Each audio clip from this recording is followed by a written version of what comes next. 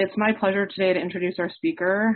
So hopefully you guys have realized that we sort of grouped the lectures into chunks, and this chunk happened to be about trauma. And so it's my pleasure to introduce Dr. Alana Smith. So Alana Smith is here at the University of Maryland. She's an assistant professor in radiology.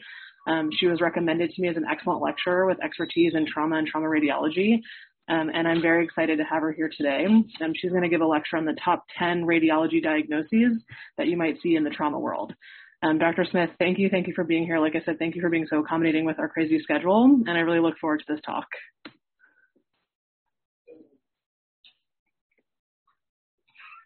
Thank you so much for inviting me, and thank you so much for that kind introduction.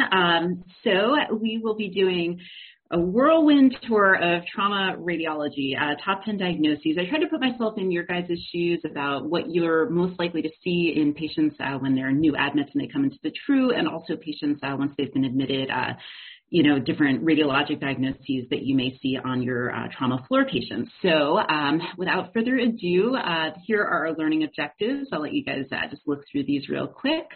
We're going to be talking about a whole variety of things, but we're going to really spend some time talking about the unilateral lung whiteout. We'll describe the benefits of CT studies performed using multiple phases of contrast, and then we'll do a brief overview of recognizing brain herniation patterns and their complications. This is going to be a Poll Everywhere talk. So I have a QR code and also a website. You can choose your favorite way of accessing Poll Everywhere. So I'll give you guys a couple minutes a few moments to get logged into Poll Everywhere, and then we'll get started. If you guys can just put a thumbs up in your box, or just give a manual thumbs up, we will give you guys a few moments to get going here. All right, you guys mostly ready to go? Anyone need more time? So speak now. All right.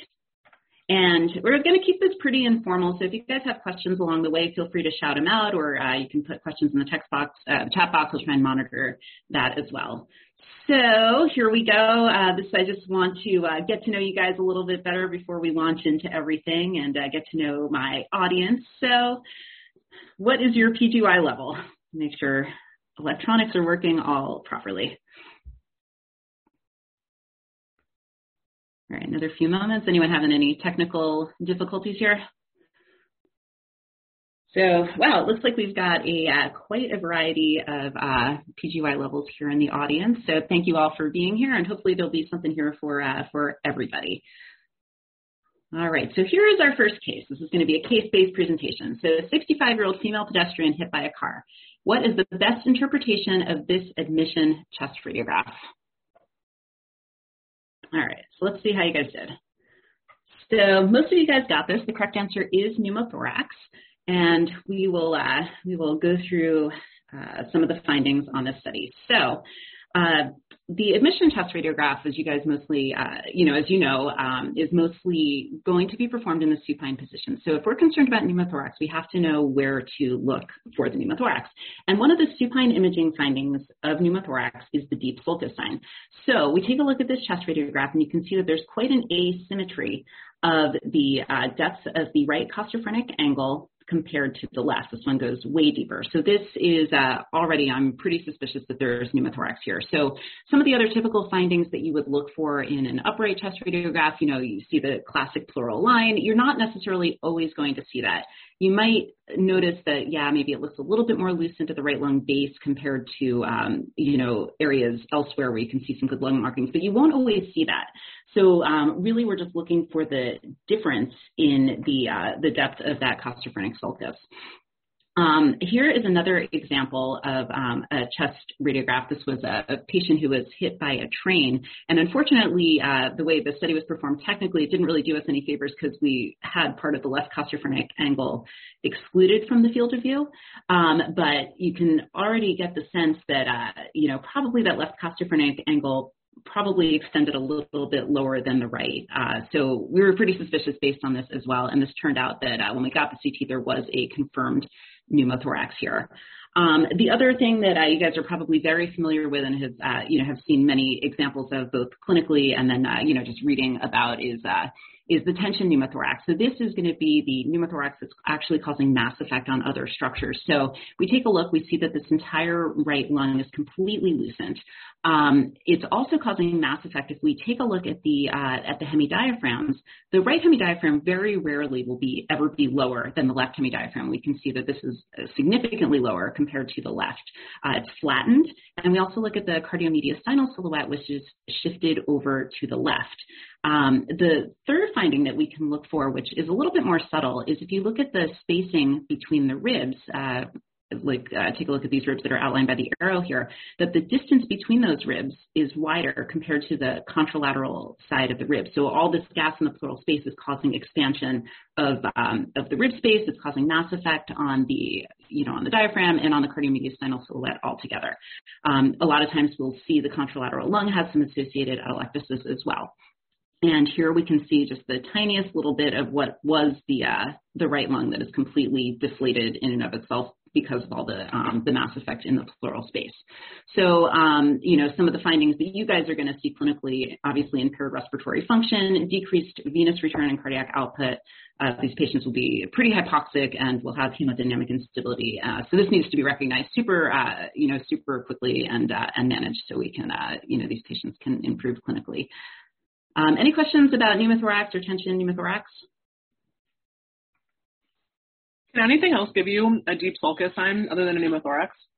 There is some anatomic variation, and I have been fooled. Others have been fooled where, we don't have comparison studies, so we can't say, oh yeah, it's looked like this for the last 3 or 4 years. And sometimes people's anatomy is just like a little bit unusual. So, if you see it and we don't have a comparison study, we might suggest that there's pneumothorax, and then, we could either get a repeat chest radiograph, either upright, or sometimes we can even do like a decubitus film to look for gas that, would accumulate antidependently to confirm that there's pneumothorax, or obviously we could just go to straight to CT. But other than anatomic variation and pneumothorax, I can't really think of too many other things that would necessarily cause it.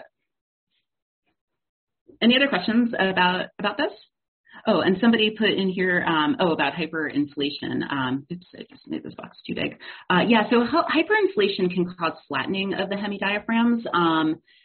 So you wouldn't necessarily get a deep sulcus sign from that, but, you can get flattening if it's just, maybe a patient with COPD or just an asthmatic or, somebody who's just taken a really big breath. You can get flattening of the costophrenic or of the diaphragms, and that will generally be symmetric. The one exception to that would be, maybe in a pediatric patient who has an aspirated foreign body, you might get one side that's hyperinflated unilaterally, but you would not get it would be unusual to see the deep sulcus sign. You would just see the flattening of the hemidiaphragm on the side that was affected. All right, we'll go to our next case. Okay, 35-year-old male, status post MVC. What is the most critical abnormality on this chest radiograph? All right, let's see how you guys did. All right, so most of you guys are all over this. This is a pretty classic appearance of a widened mediastinum. So let's talk about some of the findings that we have here. So widened mediastinum can be a little bit tricky in the sense that, we're getting these supine radiographs on patients who are not necessarily taking the best breaths. So we're already at a disadvantage in that the heart and the mediastinum are going to artifactually, can artifactually look larger in trauma patients just by way of the study is being performed. But a couple of clues to this case. So the area that's outlined in yellow is the superior mediastinum, and a good rule of thumb is that it should never be wider than 1/3 of the width of the superior, right to left of the chest cavity itself. So this is getting a little bit wider than what I would typically expect. The other thing is that, we take a look at the trachea, and the trachea is deviated to the right, which means that there's something here in the superior mediastinum or somewhere in the vicinity of the trachea that's pushing it over to the right. And sometimes we see that, maybe a patient has a really large goiter or something like that. So it's not like necessarily a specific sign in and of itself, but we're already seeing this prominent superior mediastinum deviation of the trachea. And the other thing is this red arrow is really, it's like pointing to nothing, but it is, I tried to put it in the place where I would expect the aortic arch to be. And I put that arrow there to just say, you can't really see it. you have patients when they have an artifactually enlarged cardiomediastinal fillet, you can still see the superior mediastinum. You can see the aortic arch. If they have calcs, you'll be able to see those calcs. But we really can't see anything here. It's just all kind of like all together, which means that something is silhouetting against the aortic arch. And so I'm really concerned that maybe there's a aortic injury and a mediastinal hematoma in the setting of trauma here. So this was the correlate CT that was obtained, and we can see that there's a large traumatic pseudoaneurysm in the really classic location of the aortic isthmus. So we have this outpouching here, and then we have this filling defect within the outpouching as well. And the proximal aorta looks pretty normal. The distal aorta, distal to that looks more normal. And then all of this density surrounding the contrast, this is mediastinal hematoma. And then the other thing that we didn't talk about, and it wasn't a choice for you guys for the answer choices, but we have this unilateral opacification, like fairly diffusely and homogeneous opacification of the left hemithorax. We have normal lung markings and fairly clear lungs on the right. And then there's this, we call it like a veiling opacity. So when you have a patient who's supine and there's pleural fluid, it's going to just kind of, if it's big enough, it's going to extend all the way from like the inferior portions of the lungs to like the lung apices. And so we don't know just based on this if this is a pleural effusion or if this is a hemothorax. But in the setting of trauma with a widened mediastinum, you kind of put it all together and are concerned that this is a large layering hemothorax, which we have confirmation for that on the CT here. So, this is superior mediastinal widening. Now, this is a comparison for I talked about the artifactually widened superior mediastinum. This is a patient who just, probably has some cardiomegaly, maybe has some tortuosity of the aorta. It's also a supine AP projection, and, maybe the patient isn't taking the best breath, and everything looks enlarged. The superior mediastinum looks prominent, but you can still see the aortic arch here. There's nothing that's obscuring it. There's nothing that's silhouetting against it. Like, I can still take a look at this arch and, be able to trace the whole way out. You can't really see the ascending aorta very well, but a lot of times you won't be able to even, under the best of circumstances. So this patient, maybe I would say that it's prominent, but it would be more likely that it's artifactually widened. Any questions about this case at all? And just in case anybody was a little, missed the initial QR code, if anybody needs this, again, I just wanted to put it up in case anybody else needs to get logged in. All right. So here we go. Next case. 66-year-old male patient on the trauma floor with shortness of breath. What is the most likely diagnosis? All right. Let's see how you guys did. All right, so most of you guys selected hemothorax, which was the correct answer. I have a corollary to this, and then we'll discuss two cases in a row. So 80-year-old female, status post-fall, now with acute respiratory distress on hospital day 5, which best describes the left chest findings. All right. So, and 100%, this is great. All right, everybody selected mucus plugging, which was the correct answer. So let's talk about the differential for unilateral lung whiteout, which is definitely something I feel like we see a lot on images from patients on the floor, which means that clinically you guys are seeing this not infrequently as well.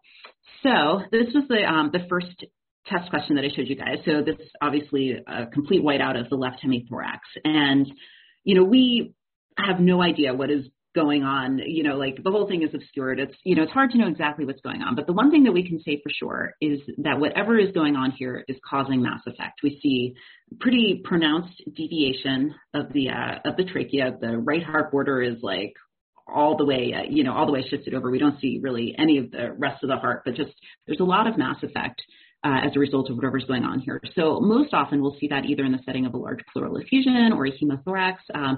Every once in a while, we see a patient who has a chest x-ray that looks like this from the ER, and maybe there's an underlying malignancy, with an associated malignant effusion and things like that. So we don't always know for sure what's going on, but we can say that whatever it is causing mass effect, which is causing everything to shift away.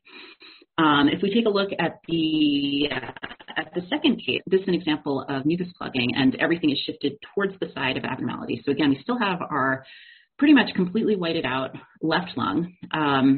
And then we see that the trachea is shifted towards the side of volume loss. We have the aortic arch here. We've got some calcifications here that are also shifted over to the left chest. And then we have this left main stem bronchus with an abrupt cutoff. We don't really have a great look of a lot of other like air-filled airways or anything like that. We wonder, could this patient have aspirated? Is there a mucus plug? And this is just all atelectatic lung that has resulted secondary to that. And then the third thing to consider with the unilateral whiteout of the lung is something that's volume neutral. So pneumonia would fit the bill for this. So we take a look. This patient is intubated, and the trachea and everything, it's all fairly midline. We have really nice air bronchograms. I hope this is projecting on the screens that you guys are looking at. So all of these airways are outlined on the other side. There's elemental bacteria or, what have you that is surrounding all of the airways, which makes it so that we're able to see the airways much better than we would normally be able to see in a non-whited out lung. So volume neutral would be pneumonia, and then volume loss, mucus plugging with atelectasis, and then a large effusion or hemothorax might be, a cause for shifting away from the white-outed lung. Any questions about this? Oops. Wait, hold on. There's a message in the chat here. Thank you. Thank you, Dr. Levine. Okay. So here is our next case. 28-year-old male, status post MVC. What is the most likely diagnosis on admission? Chest X-ray. All right. Let's see how you guys did. Diaphragm rupture, very good. So this is an example of diaphragmatic rupture. This was a real case from a few years back. And so let's talk about some of these imaging findings. So first, we have our extremely elevated left hemidiaphragm, which we have in the red arrows here. Normally we'd expect the left hemidiaphragm to be somewhere hereabouts, and so markedly elevated. We also have these locules of gas that are contained. They're not like kind of free flowing like you would expect with a case of pneumoperitoneum. And so this, some of the, one of the main considerations with an elevated hemidiaphragm and loculated foci of gas would be, could this be contained in bowel? So this potentially could be stomach. I feel like we can almost see some outline of, maybe some haustra or, some sort of bowel markings over here. So this may be some of the splenic flexure that's herniated into the chest. All of this mass effect that's now intrathoracic is causing mass effect. So we have deviation of the trachea, which is shifted over to the right. And then the only thing that's kind of a little bit confusing about this case, and I think it's fair to wonder like whether or not this could be a hemothorax or some sort of effusion, is that we have this, where these asterisks are, kind of this like scalloped appearance of density up by the lung apex. And it turns out, I'm going to show you guys the correlate on CT, that this actually is just intra-abdominal fat that's herniated way superiorly. It would be kind of unusual, like if it was a hemothorax or a pleural effusion, for it to be like loculated this well right off the bat, as an emission chest X-ray. But it is, it does raise the possibility that could this be some pleural fluid for sure. So this unfortunately was interpreted to be a large left hemothorax. So a chest tube was actually placed in the after they saw the chest X-ray. So there's a chest tube that's kind of going through the intra-abdominal fat, kind of in between some loops of bowel here, and here we can see it on the axial image, kind of abutting this loop of bowel here. But we can see that this sort of gets to the scalloping appearance that we saw on the chest X-ray, and this is just intra-abdominal fat. And then we can see that there's quite a bit of mass effect on the heart and the, and on the trachea, and everything is shifted over. The defect in the diaphragm, there's maybe part of the diaphragmatic cruce is like over here, but yeah, this whole thing is just, it's just a big gap and a potential space for things to herniate superiorly. Any questions about this case?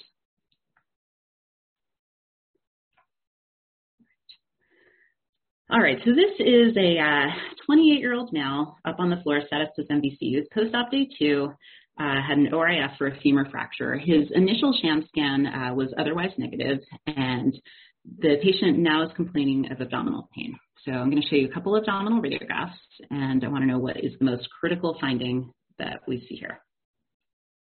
All right, let's see how you guys did. So, all right, answers all over the board here. The correct answer is pneumoperitoneum. Now, there may very well be an ileus or developing bowel obstruction. You know, we have a lot of air-filled loops of bowel. You know, we've probably got some cecum here. Maybe this is some of the distal transverse colon over by the splenic flexure. But the most critical finding that we have here is pneumoperitoneum. And this gets to the heart of how tricky supine radiographs are for the interpretation of free air. So I have this normal abdominal radiograph for comparison that I'll kind of refer back and forth between that and the images that I showed you guys. So let's just take a look at this image here in the middle. So some of the indirect signs or subtle findings of pneumoperitoneum on supine radiographs, you know, one of the things that we're going to look for is Wriggler sign. So Wriggler sign is when you have gas that's both on the inside of the bowel lumen and on the outside of the bowel lumen, which makes it so that you can see the thin bowel wall very clearly.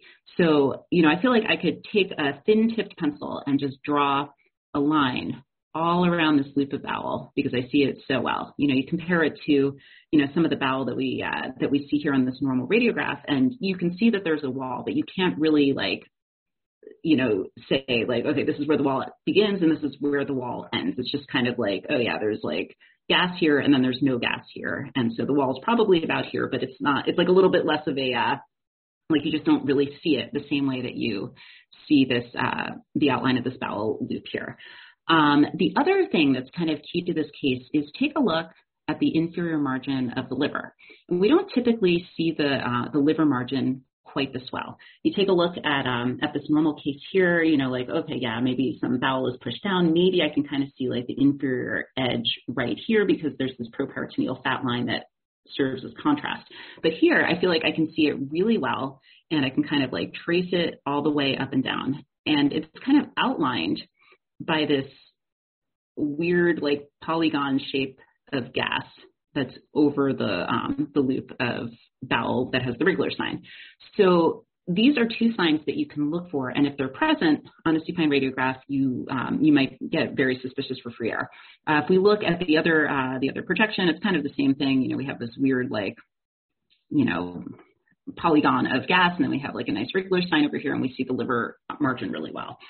I think this is a really subtle finding. I know that I think all radiologists really struggle with identifying free air on a supine radiograph. So if there's any way that, you know, patients are able to get abdominal radiographs in different projections, it makes it a little bit easier.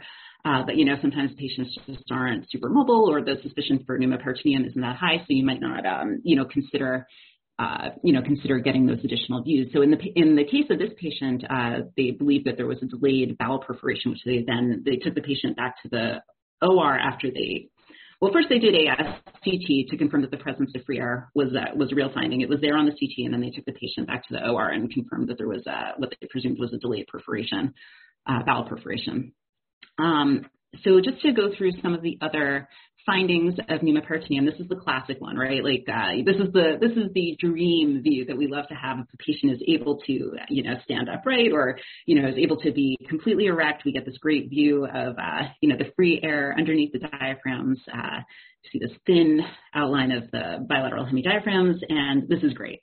Not necessarily practical for patients that are in the TRU or the, you know, trauma patients up on the floor who are pretty sick or fairly injured. Other alternative views, if we're able to get a left lateral decubitus, that's a great kind of alternative to the upright. So with left lateral decubitus, the left side is down. The X-ray beam goes through kind of goes tangentially to where you would expect the air to accumulate. So we see a nice meniscus of gas on the left lateral decubitus view, and it's going to accumulate antidependently, so adjacent to the liver. The techs will usually flip the images to such a way where, you know, they're not like laying on their side. You know, when they end up in packs, they're kind of like look like a more standard projection, but you'll see this collection of gas here adjacent to the liver. Then we have this cross-table lateral view, which if you haven't spent much time in peds, you know, it's not really used, it's more of like a pediatric technique that we use. It can be done with adults, but the way that the study is done, the X-ray beam goes through the width of the patient. So you have the X-ray beam over here, the image receptor is on the other side of the patient. So it has to kind of go through, quite a bit of, of patient, like, even if it's a tiny patient, like, an adult is still a lot wider than a baby is.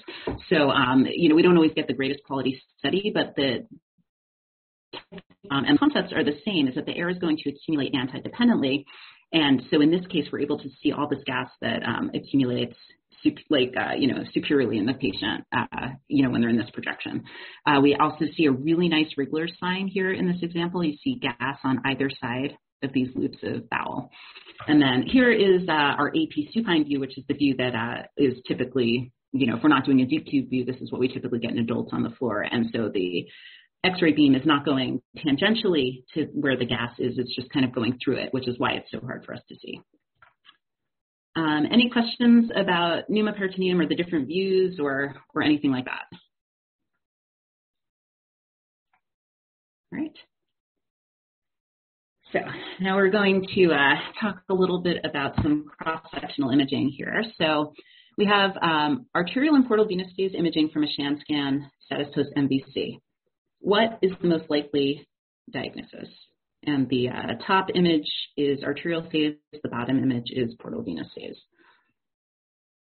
All right, let's see how you guys did. So yeah, most of you guys got it. Mesenteric hematoma with active hemorrhage. And this is a pair of cases, so we'll come back to the explanation for that in a second. The next case is a 28-year-old female status post MVC. And again, we have arterial and portal venous phase images shown. And what is the most likely diagnosis shown here? All right. So this one, we have a bit of a mixture of answers. The correct answer is actually splenic laceration with pseudoaneurysm. So, all right, so let's talk about this pair of cases. Before we do that, I want to just kind of give a brief overview of why we do multiple phases in trauma. So a standard sham scan, most of you have probably rotated through the TRUE, but if you haven't, just to let you guys know, so we do, by standard sham scan, we do a non-contrast head CT, a contrast-enhanced CT of the head and cervical spine, and that allows us to both look for BCDI or any sort of, vascular injury, as well as taking a look at the bones. And it essentially is a CTA of the head and neck. Then we do a CTA of the chest, so in the arterial phase, and then we do a CTA of the abdomen and pelvis in the arterial phase, and then a CT abdomen and pelvis in the portal venous phase. So the arterial phase, I think in a lot of ways, the name says it all. Like, we're doing a CT angiogram to take a look at the arteries. We're going to be able to really well evaluate the aorta, all the branch vessels, and all of those things. So if you're a patient you're concerned about aortic injury, CTA is the way to go. But we do the portal venous phase because it's really good to look at the parenchyma. And then we also need the combination of both the arterial and portal venous phase to look and see what happens to the contrast over time. So if you have a vessel that's injured, or an area that's actively bleeding, we need two different time points to confirm that it is actively bleeding. So if we image, say, at like 30 seconds, and then we image again 60 seconds later, you would expect if there's an arterial bleed that the contrast is going to look different. You lacerate, you have an injury to an artery, there's going to be like a little bit of extravasated contrast early on, and there's going to be a lot more extravasated contrast 60 seconds later. So that's one of the other reasons why we do these phases of contrast. So for active hemorrhage, we'll expect to see that change. For a pseudoaneurysm, the difference between the arterial and portal venous phase is a little less obvious, where you'll see an arterial pseudoaneurysm really, really well in the arterial phase, but it follows blood pools. So by the time you get to the portal venous phase, you can't really see the pseudoaneurysm very well at all, because it just kind of has blended in with whatever tissue is surrounding it. So a few things that I want to just point out in general about arterial and portal venous phase, and then we'll come back to our cases. So here on the top, these three images are all done in the arterial phase. And you can see we have the abdominal aorta here, just as an example, and it's the brightest area that's enhancing. You compare that to the portal venous phase, where it's much less bright. You can see that you look in the liver, and the portal veins are really nicely enhanced compared to in the arterial phase. We see hepatic arteries, but we don't really see any portal veins because it's a really great arterial phase. We also take a look, and you can see different enhancement pattern of the kidney. We have really bright renal cortex, and the renal medulla and the renal pelvis are a little bit darker, and they look very distinct, whereas in the portal venous phase, everything becomes much more homogeneous. And that's true of other solid organs as well. So the portal venous phase is really our workhorse to take a look at solid organ injury. So here, if we take a look at the arterial phase, the liver looks really heterogeneous. There's areas that are dark, there's areas that are bright. The arch nemesis of all of us is what the spleen looks like on the arterial phase, because it can look really heterogeneous, really scary. And if you have a patient who's complaining of left upper quadrant pain and they've had significant abdominal trauma, if you're looking at the arterial phase, you might look at this and say, wow, there are like splenic lacerations everywhere. But because of how the spleen enhances, early on, the different pulpit sort of like the contrast diffuses slightly differently and creates this heterogeneous appearance of the spleen. And you take a look at the portal venous phase, and this is where you're going to be able to get a sense of really what's going on with the spleen. Everything should become way more homogeneous on the portal venous phase. Every once in a while, depending on how the patient's cardiac output is and how the scan is done, it may still look a little bit heterogeneous, but all in all, it should look significantly better than a really heterogeneous spleen on the arterial phase. So I would say that not infrequently we'll get calls and questions about somebody who's concerned about the spleen, and it's because on the arterial phase it looks, it just looks really bizarre and looks terrifying if you're concerned about trauma to the spleen. And then the one last thing I wanted to say, and this isn't really fully applicable to the cases that I showed you, but it does come up, is that this was a patient who had a pretty significant renal laceration, saw this perirenal hematoma, and the question was, is there any involvement of the renal collecting system or the ureter or anything like that? Because that's going to change how the patient is managed. It's going to upstage them, by the injury severity score. So, then one of the tools that we can use is to scan the patient in a more delayed phase. And this can even happen, a lot of times we don't see these images before the patient is off the CT scanner. So a lot of times they've gone back to the TRU, and we take a look and we're like, wow, this is really close to the renal pelvis or the renal collecting system. Let's bring the patient back and see what's happening to the contrast when it gets excreted. So they'll come back to the CT scanner, even if it's like an hour later, they can come back and they should still be excreting contrast, or contrast will have been excreted. So we'll be able to see extraluminal contrast if there is any. And so in this patient, there was injury to the renal pelvis, and there was this extravasated contrast. So just a few things to be aware of. Before we go to discuss the two cases that went with our questions, does anybody have any questions about just like the use of the different contrast phases and things like that, and how they helped us out? Okay. So we'll go back to our two cases then. So this is two coronal images. This is in the arterial phase, and then we have portal venous phase, and we can see how the contrast accumulates over time. So there's about 60 seconds between the arterial and portal venous phase, and here there's like a little bit of contrast. There's this hematoma that's less dense that's around it, and then 60 seconds later, there's like so much more extravasated contrast. Even the collection of contrast that we saw in the arterial phase is bigger, and then there's all these additional foci of extravasated contrast within the hematoma. So this would be diagnostic of arterial hemorrhage. The pseudoaneurysm case, this is a little bit more tricky. So here on the portal venous phase, we see the splenic laceration. There's, some areas that look heterogeneous in the spleen, and then we're like, oh, maybe there's something going on here. This is a little bit heterogeneous here. But you don't really see anything else. You don't see anything that looks like extravasated contrast. It looks pretty homogeneous if you just look at the portal venous phase. If you go back, this is why the arterial phase becomes important, is that you can see multiple foci of enhancement within areas of laceration. So there's this, and then there's these three foci of contrast down here that are kind of near like maybe some subcapsular hematoma or small laceration in the periphery of the inferior aspect of the spleen. And those areas of arterial contrast just like fade away to nothing almost on the portal venous phase. They just blend in with the blood flow, and they're really hard to see. So without the arterial phase image, we would be undergrading the severity of the splenic laceration. Like as soon as we have a pseudoaneurysm, that bumps a patient up to a grade 4, and maybe just seeing these areas of splenic laceration, this may be a grade 3, and so this could potentially change how you guys are going to manage these injuries.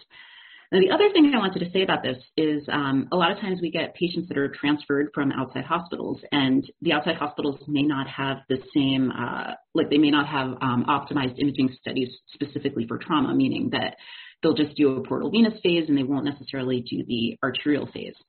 So if we were to get this image on a disc and, you guys asked for an overread, we'll interpret the study, and, the best that we could say is that there's no, we don't see any signs of definite arterial injury. But we know that we're probably, we have the potential to be missing arterial injury without doing the arterial phase. And so I think in that setting, it's not unreasonable for you guys to, to repeat the study. You could do a CTA, CTA abdomen pelvis, and we would do it both in the arterial and portal venous phase to make sure that there's definitely no arterial injury. Now, if we have a study that's like stone cold, 100% normal, and you guys aren't too clinically concerned about it, there may not be a need to repeat the study. But if you have somebody who has injuries that we're seeing on the portal venous phase, it may be worth having the patient rescanned with both phases of contrast to make sure that there's no vascular injury that would need to be managed. And it's always worth, you guys can totally call over to the reading room and you can see, what type of study the patient came over with, because it really is just very facility dependent. Maybe they've done it, maybe they haven't done the dual phase scanning. Any questions about this?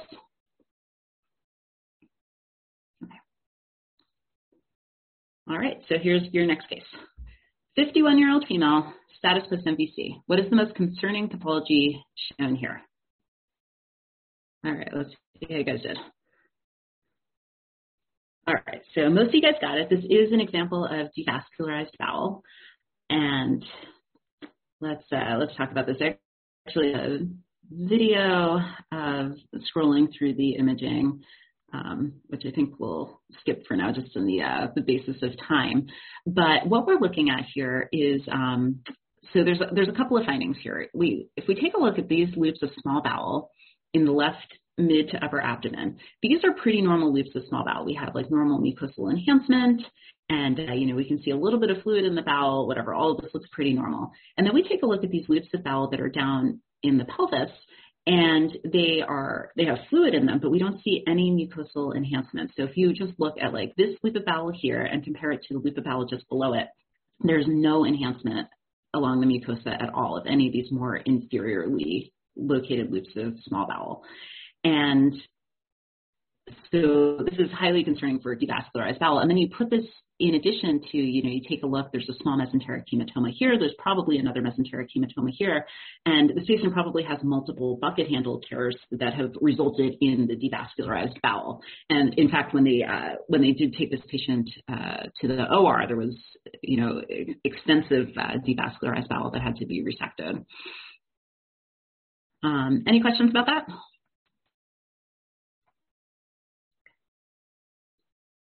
All right. So now we're going to switch gears. We've kind of spent a lot of time talking about chest, abdomen, pelvis stuff, but a lot of patients come into the TRU, or once they're admitted, they have neurologic either neurotrauma or complications that have resulted, from their injuries. So the last few cases are all neuro-based, so we'll go through some of those here. So which sequences, which are shown here, are the most sensitive to look for an acute infarct? All right, let's see. So the most sensitive sequences that we're going to use to look for an acute infarct are the DWI and the ABC. So we'll talk about that a little bit. So basically, DWI stands for diffusion weighted imaging. The ADC is basically a mathematical correlate that we use to see if there's true restricted diffusion. Now, when we talk about restricted diffusion, we're really looking at things at the cellular level. So we're looking at cytotoxic edema that results from you have decreased blood flow to the neurons, and you have kind of a breakdown of the sodium potassium ATPase pump. So you don't have the oxygen that's getting there, so you're losing the normal diffusivity of water that would normally occur that's used when you're powering the sodium potassium pump. So this is actually an imaging representation of cytotoxic edema. And the reason that you have to look at these two sequences together is that when you have true restricted diffusion, so true cytotoxic edema, you have to look at the ADC map, which you'll see is dark. So this is a patient who has a large right MCA territory infarct, which is going to be bright on the DWI sequence. And in order to know for sure that it's true restricted diffusion, true ischemic, brain parenchyma, it has to be dark on this ADC map. And if it's not, then it's, it either could be artifactual or it could be related to, maybe an infarct that it has started to evolve. It's no longer in the acute phase, maybe more subacute, but it's not true restricted diffusion. So I know that you guys,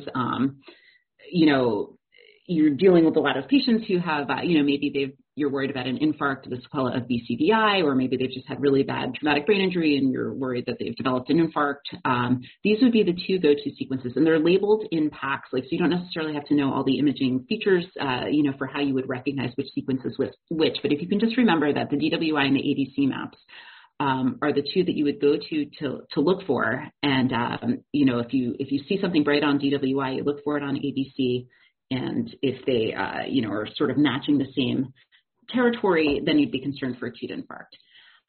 More often, though, you guys are going to be seeing infarcts on CT before they would necessarily go to MRI. So I just wanted to talk a little bit about some of those CT findings that you would expect. So the most basic finding at its core would be loss of gray-white differentiation, which is the CT representation of cytotoxic edema. So if we take a look at normal brain, we'll just take a look at this image that's kind of the second one over. You can see this bright gray matter cortex, and you can take a line and just kind of draw it, and it looks brighter than the white matter that's just deep to it. And when you have an infarct, you lose that gray-white differentiation, and it just kind of turns into like this homogeneous or relatively homogeneous gray appearance. So we see this area of infarct here involving ACA and MCA territories here, where there's lots of gray-white differentiation. There's a little bit of edema.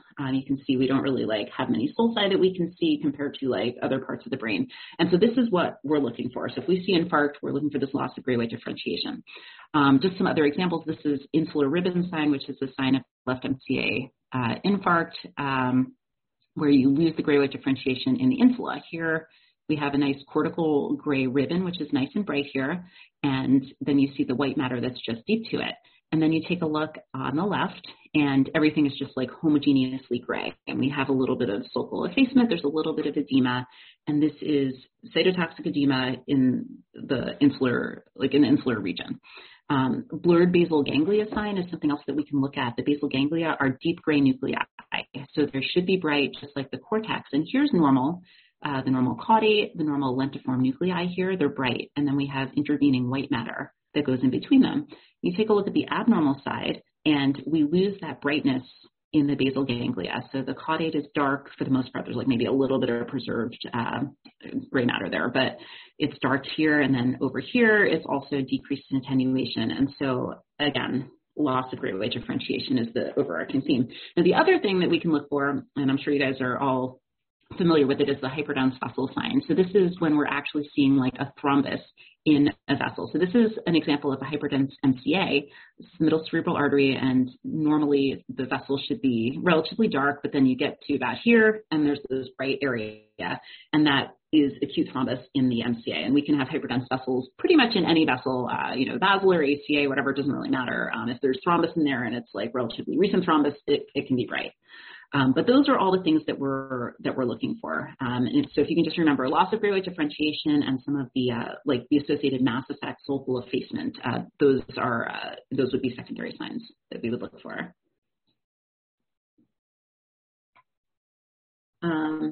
Okay, so our next neuro case, and let's see, what abnormality, if any, is shown here?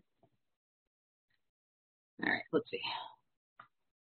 All right, so most of you guys got it. I'm impressed. This is a subacute subdural hemorrhage along the right, and these can be really subtle, difficult to see.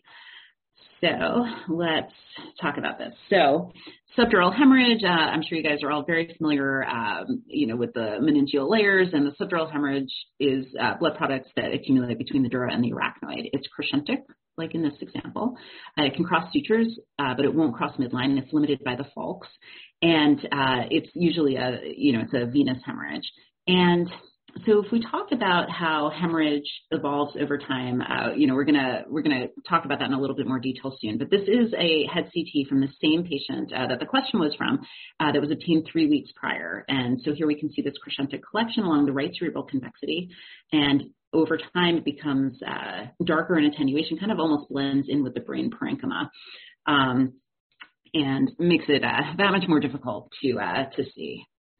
If we contrast the subdural hemorrhage with epidural hematoma is this lentiform shape. It kind of looks like a lemon, and it's between the dura and the calvarium. It can cross midline and typically won't cross sutures. It's frequently associated with calvarial fractures, and it's caused 90 to 95% of the time due to injury of arterial origin, most often the middle meningeal artery. If you take a look at the calvarium, when it gets fractured, the middle meningeal artery is in very close proximity to the inner table of the calvarium, and so can get injured and resulting in epidural hematoma. Now, that leaves the 5 to 10% of epidural hematomas that are venous, so it's just something to be aware of. They have different management protocols and things like that neurosurgery, will handle differently compared to the arterial. And just to compare and contrast all the most common types of hemorrhage that you guys are going to see, so subdural hemorrhage, crescentic, epidural hematomas, lentiform.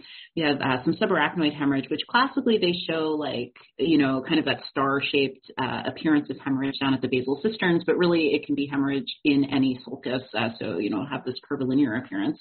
And then parenchymal contusions, which we'll often see adjacent to the calvarium, adjacent to roughened edges of the calvarium. Often we'll see it in the anteroinferior frontal lobes or adjacent to the petrous apex here. So if we just talk about the appearance of blood for a couple of minutes on CT. So you guys are probably much closer to and much more familiar to this whole, what happens, as part of the coagulation and clotting cascade. But, kind of at its basic level, the very first thing that's going to happen when you have hemorrhage is that you have a plate, the platelets will come and form a polymer with fibrin. And that's the earliest thing that's going to happen. And some researcher somewhere was like, hey, I'm going to take these platelets and fibrin, I'm going to put them in a CT scanner, and I'm going to see what the Hounsfield units are. So the Hounsfield units of this combination is actually very low. Simple water is 0. Normal acute blood products is around 60 to 80, can go up to 100. So 20 is very low. And so it's going to be fairly dark. And so this manifests as a swirl sign. So I don't know if any of you guys have heard this term before, but basically if you have a patient who has active hemorrhage, like a hematoma that is actively bleeding, has ongoing bleeding, or maybe a patient who's on anticoagulation and so they're delayed with their ability to form a clot, you get this heterogeneous appearance of a hematoma. And it's not the same type of acute on chronic type bleed where you'll see a meniscus. It's low density within a hematoma, and it's kind of just in the middle of it. And this was a patient who had a Shan scan, so we had the benefit of having essentially a CTA. So we saw this, we're like, oh, I wonder if this patient is actively bleeding. And as it turns out, there was active hemorrhage that we could prove for sure was coming from this vessel here within the hematoma. So this is it's a pretty reliable sign it's a pretty sign that you get pretty suspicious of if you see it. And if you happen to have a CTA, you can prove it. Not necessarily worth doing a CTA necessarily to prove it if you weren't going to already do one. Maybe it would be somebody that you just get short-term follow-up, maybe in an hour or two instead of waiting 4 to 6 hours to get your head CT follow-up on if we saw something like this. So then after you have your platelet fibrin polymer, all the red blood cells get recruited and the hemoglobin comes with that. And with all of that, the Hounsfield units start to increase. And we'll usually increase, like I said, to 60 to 100 Hounsfield units during the first 72 hours. And that's the acute blood that we're, used to seeing. It's nice and bright, epidural hematoma here and some subdural hemorrhage along the falx. And this is kind of classic. And I should let you guys know also that it is the degree of Hounsfield units is dependent on the patient's hematocrit level. So if there's somebody who's really anemic, the acute blood products may not be as bright as somebody who is not anemic. Then after you get to the more subacute phase, the blood products start to break down, and it's pretty reliable, usually about 1.5 Hounsfield units per day. And so the hematoma will become isoattenuating to parenchyma, usually at 1 to 4 weeks, and then eventually isoattenuating to CSF by 2 months. So we have this subacute subdural hemorrhage here along the right cerebral convexity, and then several months later, you can't really distinguish it at all from the CSF that's in the ventricles. So by the time we get to the chronic phase, we don't know if it's just CSF like a hygroma or if it's a chronic subdural hematoma if we don't have comparison imaging. And at that point, it may not matter clinically, but if it needed to be differentiated, you could always do an MRI and see if there was presence of any blood products. That would be the best way to tell. And I know we're just at 2 o'clock. This was my last case. Here we go. So here is, all right, 30-year-old male found down with epidural hematoma. What additional finding shown here is most critical? All right, let's see how you guys did. All right, so most of you guys got it, transtentorial herniation, hyperdense vessel sign, which is a totally reasonable thing to wonder if it's there. We have, all this vasculature looks pretty dense. Subarachnoid hemorrhage is also a really good thought. So this is transtentorial herniation, and I wanted to just review some of the herniation patterns real quick. So, but before I do, I want to just talk about, so the subarachnoid hemorrhage, there's something called pseudosubarachnoid hemorrhage. So when patients have diffuse cerebral edema, the vessels look artifactually brighter than they should, which is why some of the vessels look a little bit more dense, which may have tricked some of you guys into the hyperdense vessel sign. The reason they look dense is not only just because everything around it is much darker, but also because the blood flow is really sluggish. And so, you kind of get hemoconcentrated in the vessels, which can artifactually increase the density. So it could create either a false hyperdense vessel sign or this pseudo-subarachnoid hemorrhage. So we'll talk about some of these herniation patterns. So our patient had transtentorial herniation, and there's a few different things that sort of fall under the category of transtentorial herniation. Broadly, there's the descending transtentorial herniation, which is you have cerebral, supratentorial brain material traveling inferiorly. The other is ascending transtentorial herniation, which is when the cerebellum travels upwards. So the first question is, where is it traveling? So the tentorium is shown here, outlined by the arrowheads here. And the brain parenchyma, whether it's the cerebrum or the cerebellum, is going to be traveling through the incisura, which is basically like a potential space that's normally filled with CSF, and there's a little bit of room for, just normal CSF and just room to grow basically. But instead, when you have transtentorial herniation, brain material is going through the incisura and kind of clogging up that space. So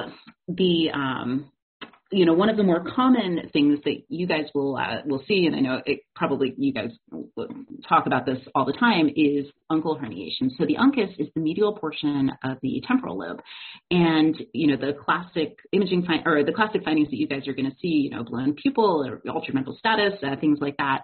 And I think it's really interesting to kind of show graphically and, on imaging why these things happen. So when you have the uncus from the temporal lobe, it travels medially into the suprasellar cistern here, which is this space is just kind of filled with, there's vessels and there's just CSF here.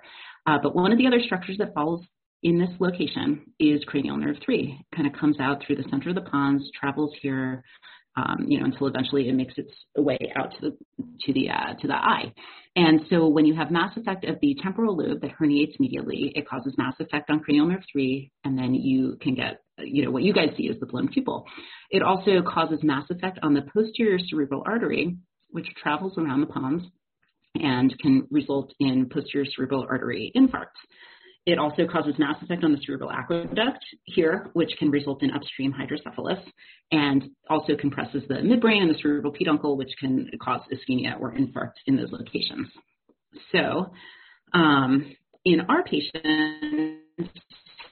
image, potential space here that theoretically should be filled with CSF is just filled with brain parenchyma, and most of it is just supratentorial brain material that is coming down. But it's really hard to tell, basically, there's just so much brain parenchyma here filling the space, and you don't see any CSF at all. If we take a look at some of the axial images, I just wanted to put side by side like abnormal versus normal. So here on the normal side, we can see part of the basilar artery here, and we have CSF around the pons. And here we're kind of approximately at the same level. We have the pons, and we have no CSF. And even though this is not a contrast-enhanced study, you can imagine that the basilar artery is kind of right up in here, and it's getting compressed by the edematous brain parenchyma.